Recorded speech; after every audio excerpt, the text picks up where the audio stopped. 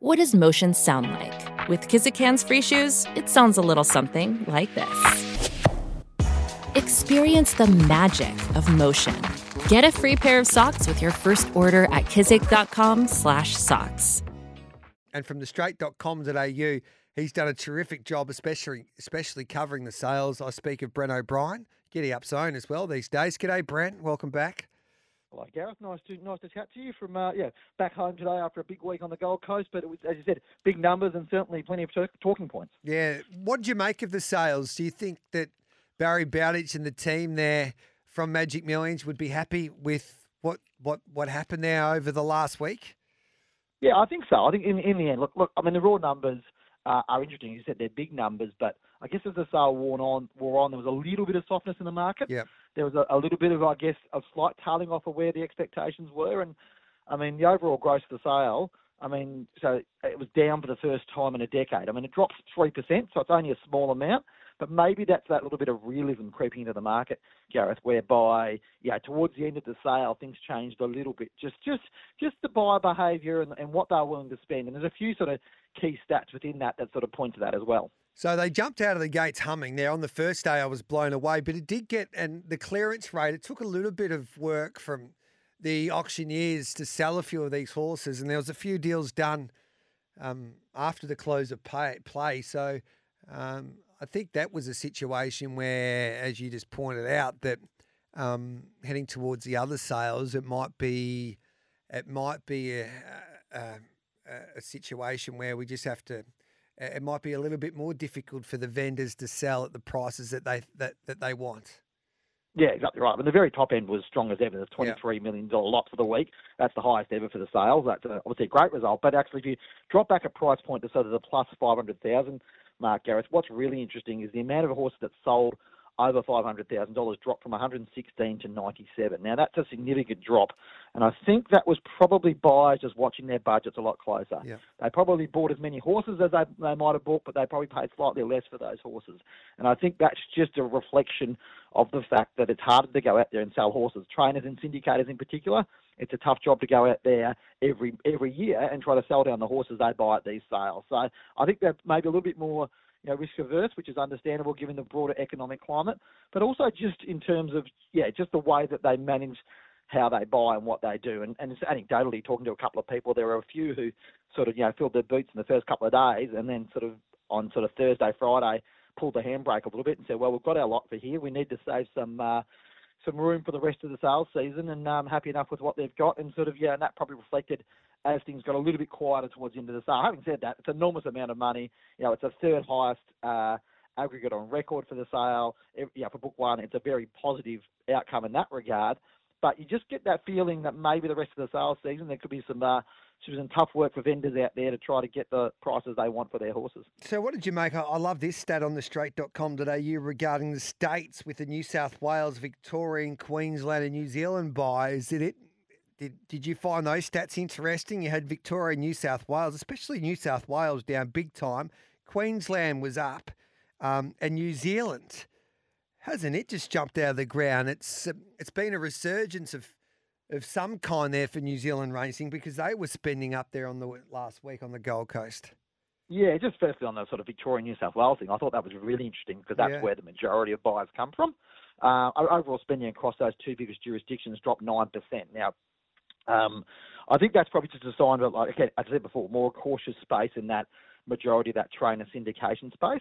But what actually happened is the Queensland buyers sort of stepped up into that opportunity and actually bought a lot more horses. So they didn't spend more per horse, but they spent more money, and overall they bought more horses, which is a very a positive move for Queensland. New Zealand obviously was driven a lot by David Ellis opening the wallet and having a big crack and dominating the top end, but there was a lot of other New Zealand buyers up there too, and that really all goes well for Karaka, which will probably be a little bit of an exception in the Australasian market coming forward because of the Entain deal last year with the tab and the subsequent boost of prize money there has really energised that New Zealand market. And I think it'll be fascinating to see Karaka, which obviously starts sort of end of next week, start of the week after, to see what happens there and how that sort of drives the market. There's definitely some positivity in the New Zealand market, which is great for the broader Australian industry, and perhaps might act as a bit of a buffer against the challenges we're facing in Australia right now. Andrew Seabrook's done a great job with his team there at New Zealand Bloodstock, and I guess it's a situation when it comes to supply and demand. And when you have a look at the New Zealand sales, like the ready-to-run sale, I think exceeded a few people's expectations there at the end of last year. But when you have a look at the marketing campaign, it drives itself. When you've got horses like Golden 60, Lucky Swain S, Sharp and Smart, who's the rating New Zealand Horse of the Year.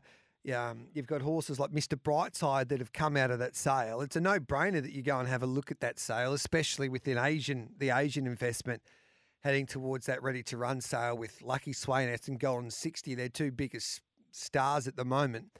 And then you have a look at the eight of the last 9 championship races there in Sydney were won by New Zealand bred horses.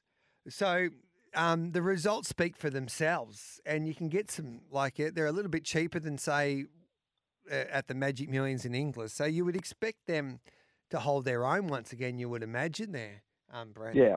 Yeah, well, I mean, I guess the other knock-on effect, you talk about the success of the ready-to-run sale there in November. What that does is those buyers those sellers that did very well out of the ready-to-run sale, they're cashed up and they come to places like the Australian sales to buy horses. And Golden 60 is a prime example of a horse that was sold at Magic Millions as a yearling, then re-offered as a 2-year-old, as a ready-to-run prospect, and obviously then sold to Hong Kong. So those New Zealand buyers came to the Gold Coast last week with a renewed confidence, bit of money in their pocket, knowing that they are, that sale is doing extremely well, and defied the breathe-up market in Australia. Australians market was very difficult in that space last year, so it's becoming the real specialist market in that space. So that then fuels yearling investment, which then helps build the quality of that sale, which then fuels yearling investment. So that's a really important cycle for the broader Australian market, to have that liquidity of horses coming through. What was your highlight from the sales? There's so many terrific stories that were coming out of the Magic Million sales, I thought, there on the weekend. But you're a proud Tasmanian, and there was a farm there that continued to deliver the goods. Greenfield Stud, haven't they come a long way? Yeah, it's a terrific story, this. It's actually really a story of a small farm, a family farm, really sort of, trying to step up what they were trying to do. Look outside the square, breed to better stallions, but also go and acquire better broodmares. And Bart and Graham McCulloch have done an absolutely awesome effort. Their story last week, the Wooden Basset story, they have to think about it, was really obviously the one that grabbed the headlines. But the actual better story was the $30,000, well, the mare that they missed out on English Digital. And Graham McCulloch, the dad, went back and said, I want that mare. So he went back to the guy that bought off English Digital and said, I'll give you another couple of grand. And the guy gave him the horse, and they raced the mare, and she won $100,000 on the track and ran second in the Devonport Cup. And then they said, she won $100 grand on the track. That's enough for an Exceed and Excel service fee. So they put it to Exceed and Excel, which is no cheap effort. Took her first filly to the market last week and got $675,000 for it. And that's an awesome result for a farm that's really backed themselves in. And there's a bit of proud Tasmanian about it, but they're really great people, McCullochs. Bart, the son, is a very, very smart and shrewd operator. Graham's one of the legends of Tasmanian racing, and it's great to see those grassroots farms doing really well on a time when we talk about the rich and famous of the sport sort of swanning around the Gold Coast. To see them do so well, that was my highlight of the week by a long way, Gareth. And you need a little bit of luck, Bren, but if you can work out a plan, you can dream big, that you can definitely make some money, and you can mix it with the big guys. And I think Emma Langbeck is a perfect example of that. She's at 24 years of age. She works on, her family are in the game. They break in a lot of horses in Queensland. She's based at Bow Desert. She's I think this is her third house that she'll purchase because of her skills at breeding a thoroughbred.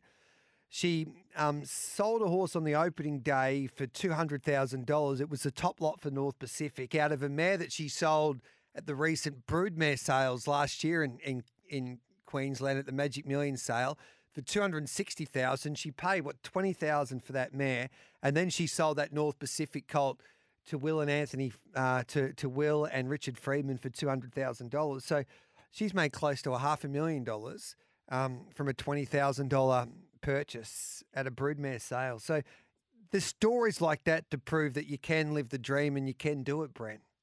It's hard work. Yeah. You've got to invest over a long time. I go back to Grenville. They invested over $1 million on 20 mares by just upgrading the quality of their mares. But it does take a little bit of luck, and a lot of things can go wrong and right and wrong. As I said, things can go really well, but things can go really difficult. I mean, last year, Grenville's another example. They were sitting on effectively a $2 million mare, the dam of, I'll think about it, and that was a really, an Everest-winning dam, but she unfortunately, she passed away, and they lost her, and that was a significant sort of kick in the guts. But you've got to pick yourself up, and you've got to keep going. And actually, this game is as much a test of resilience as it is of the ability to pick a horse. And, those stories are great stories, and they do speak to something beyond the $1 million lots. We talk here a lot about the $1 million lots, and I'm as guilty as talking about them as anybody else. But down beyond there, especially for the vendors who are doing it every day and the people who provide the primary product for this industry, there's some really good stories in there, and there's some people working very hard year on year to try to get the good results. Yeah, we could talk all day, but there was a story that you wrote on thestraight.com today that broke over the last 24 hours, and cash was king, but no longer. So if you head into a tab, you can't put cash into a machine. What you need to do is you've got to go up and ask for a voucher and then go to the machines. But this rule's coming out of a situation, which is a sad situation. A young teenager at 16 years of age spent $100,000, and then some people came knocking looking for the money, and his mum had to mortgage their house and max out their credit card. But this is a one-off situation. Has there been an overreaction to Tabcorp moving to do this, or do you think that this is just the times these days, and we've got to expect more of it? Well, it's an interesting one. It was mentioned to me by someone in the corporate bookmaking sector a couple of months ago as a bit of a loophole, whereby the corporate bookmakers have to do a lot of anti-money laundering and know your customer limitations. Like they have to work through all those things before you get an account. Yet you could still go into a tab, and if you found the right machine, which didn't have its eye on by someone, you could put money through as much as you want. Now that loophole's been cut out. It's probably 70% of machines which are described as unsupervised betting machines. So they're machines you can walk into a pub, I guess, or whatever, and just put your money through or whatever. Yeah. That won't happen anymore. You have to go and get your voucher. So I guess that from a broader point of view and from the overall harm minimisation point of view, it makes sense from that point of view. However, for the day-to-day punter that just likes to go in and not have the hassle and put a bit of cash in the machine and have their bets on a Saturday, it certainly will be in a position, and it certainly will, I guess, annoy a few people. Now, whether this is a one-off case or whether there's other cases, we don't know. This is obviously quite a significant one-off case, but it is a big change. In the old days of cash being king and cash in the betting ring and all that sort of stuff, what happens with that? And what happens with bookmakers on track? How do they assess know your customer requirements and all that sort of stuff? And the anti-money laundering stuff, which has formed a lot of the basis of this. So it's I guess a sign of the times, but I guess it's a milestone moment where for the majority of people, you can't just walk into a tab anymore, put your cash in the machine and have a bet. You've got to go and get a voucher, then come back and put the money in and all that sort of stuff. And I guess that's just another barrier, and how that affects turnover, we don't know. But in a world which is complicated enough trying to put a bet on, it certainly doesn't make it any easier. It doesn't make that much of a difference. It's probably quicker to tell you the truth. If you go to a tab and you want to put 500, 1,000, 200 through the system, it's bloody annoying when you put it in the 50s or the 20s keep jumping back out of you because it's not reading the note. So it's just as easy as going to the customer. I mean to the desk and getting a voucher and moving on. Hey, Bren, we'll catch up on Wednesday. So much debate as well coming out of the Magic Millions on the weekend, and I think the barrier tendon issue is something that we'll bring up as well, because James McDonald was strong on that, wasn't he, regarding that they do a mighty job, but they need more support, and racing needs to have a look at that. Yeah, there's a few challenges there, and that was obviously a big delay on the weekend, and thankfully the horse was all right. But it was a significant issue and something that you can't do without. Barrier tendons play such a key part of our sport, don't they, Gareth? Yeah, 100%. Good on you, Brent. And we can catch all of your information and thestraight.com.au. You've been dominating, and you'll talk of the Magic Millions as well. This new publication, flying, Brent. Trying our best, getting the word out there. The Magic Millions is a great opportunity to talk to people about what we do and why we're different to what else is out there in the market. So it was great to be out there. It was good to see you out there and really sort of see the enthusiasm for what we're doing and the broader enthusiasm in the industry. Good on you, mate. Thanks for that, Brent. Have a good day. We'll catch up with you on Wednesday. Thanks, Gareth. There's Brent.